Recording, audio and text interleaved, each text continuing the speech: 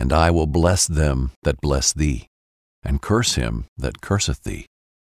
And in thee shall all families of the earth be blessed. Genesis 12:3. Dear God, the seasons of uncertainty and adventure begin. Like Abraham, give me the courage to move without hesitation. Give me the ability to see through your eyes, so that the journey to my destiny doesn't overwhelm me, causing me to hesitate and miss what you have for me, Lord. From this moment on, I declare that I will move in faith and power as I take steps in the direction of my promised land, decreeing that everything my feet touch has already been established and given to me. I will not use manipulation and lies to try to protect myself or the ones I love, but rather, through honesty and trust in the Lord, I know that everything will work out for my good. Thank you, Jesus, that even though, like Abraham, I try to take things into my own hands, your grace and love is enough to redirect my steps and set me on the right path. In Jesus' name, amen.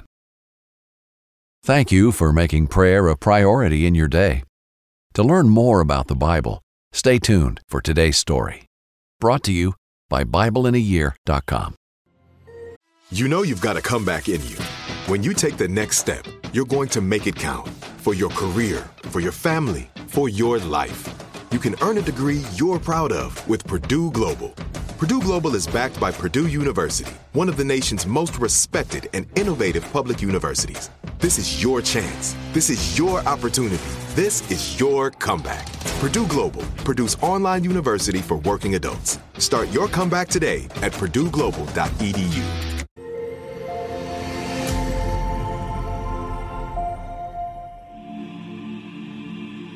Abram and Sarai.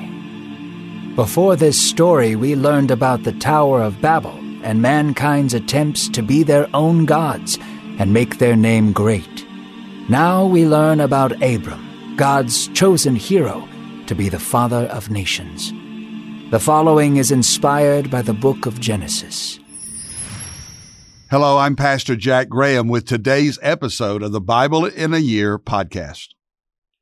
As I said in yesterday's episode, God was already at work to bring about his great plan of redemption for the world.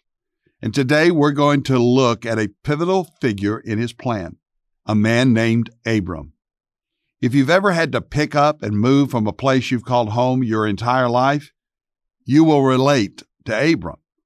He was 75 years old when God called him to take his wife Sarah, leave his home, and go to a place he did not know. That sounds like a very stressful move to me.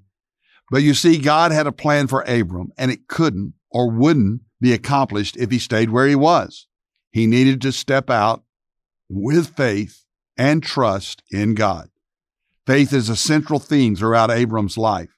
Often he passed the test of faith. Other times, as we'll see today, he struggled, tried to work out the problem in his own strength and wisdom. And as you can imagine, that doesn't work out well at all. But through it all, we'll continue to see how God is present, that he is provider and protector for Abraham and Sarah and all who trust in him. Let's listen in now to this story. Out of the line of Shem came Abram, a man well advanced in years. When Abram was 75 years old, the Lord spoke to him, saying, "Go away from your country and your people to an unknown land. I have a place for you. I will bless those who bless you, and curse those who dishonor you.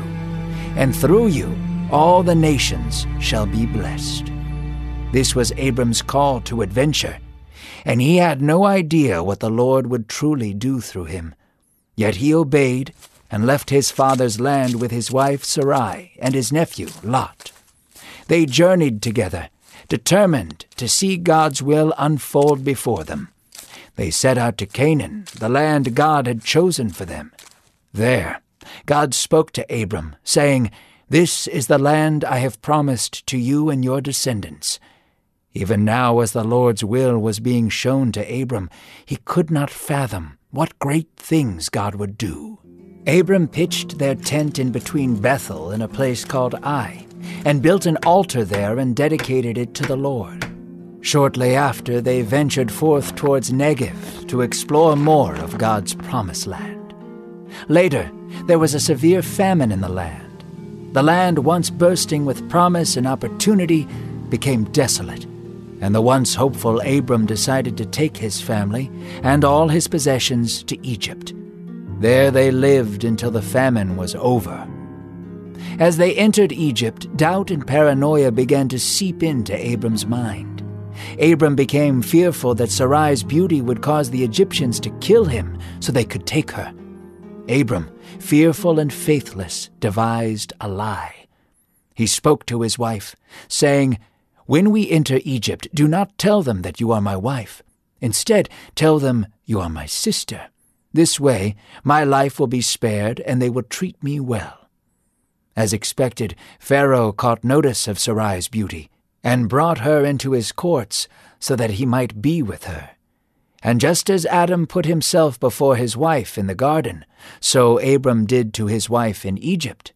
Pharaoh, to gain favor with Sarai, blessed Abram and adorned him with sheep, cattle, servants, and camels. Abram's lie was working, yet God is not one to play partner in a lie. The Lord afflicted Pharaoh and his house with great plagues and revealed that Sarai was Abram's wife. Pharaoh, frantic and confused, demanded answers from Abram. "What is this you have done to me? Why did you not tell me that she was your wife?" he shouted.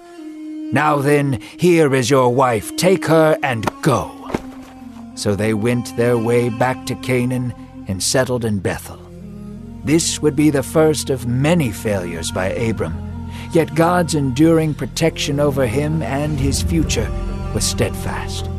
Abram would need it, for the journey would only become more difficult. Before Father Abraham, the one with many sons, was called by that name, he lived in the land of Ur and was named Abram. Genesis 12 starts out with God speaking to Abram. I just absolutely love this promise that God makes to Abram in verses 1 through 3. "Go from your country and from your relatives and from your father's house to the land which I will show you, and I will make you into a great nation, and I will bless you and make your name great. And you shall be a blessing, and I will bless those who bless you, and the one who curses you I will curse.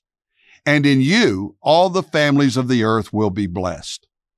What an honor, what a privilege it must have felt like for Abram to hear God's promise that through him God would bless the entire world.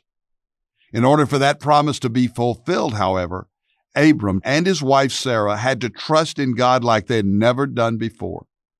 Imagine being told to leave your home, your family, your friends, your land, and go somewhere to be determined.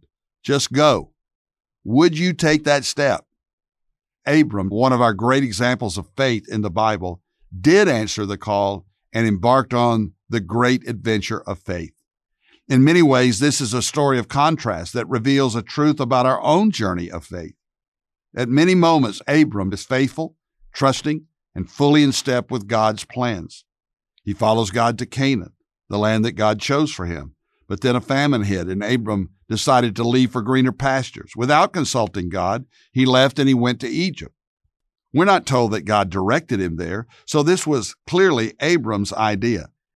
It was the beginning of a series of poor choices that demonstrated a lack of faith. This is not unlike you and me. When things get tough, we may often try to take things into our own hands rather than resting and trusting in the care and the providence and the promises of God. And then one bad choice begets another, and soon we find ourselves in a desert. That's what happened to Abram. He lied about his own wife, giving her to the Pharaoh to save his own skin.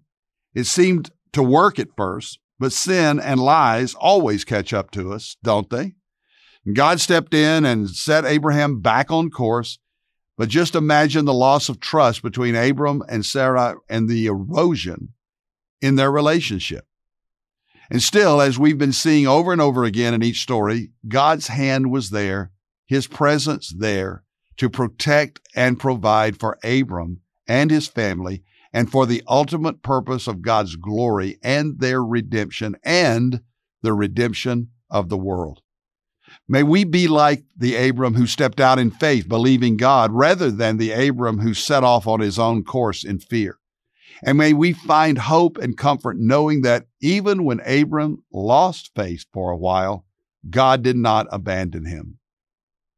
Dear God, thank you for this beautiful story of your promise to bless the world through Abram. Help us to follow his example of faith and learn from his mistakes that were born of fear and faithlessness.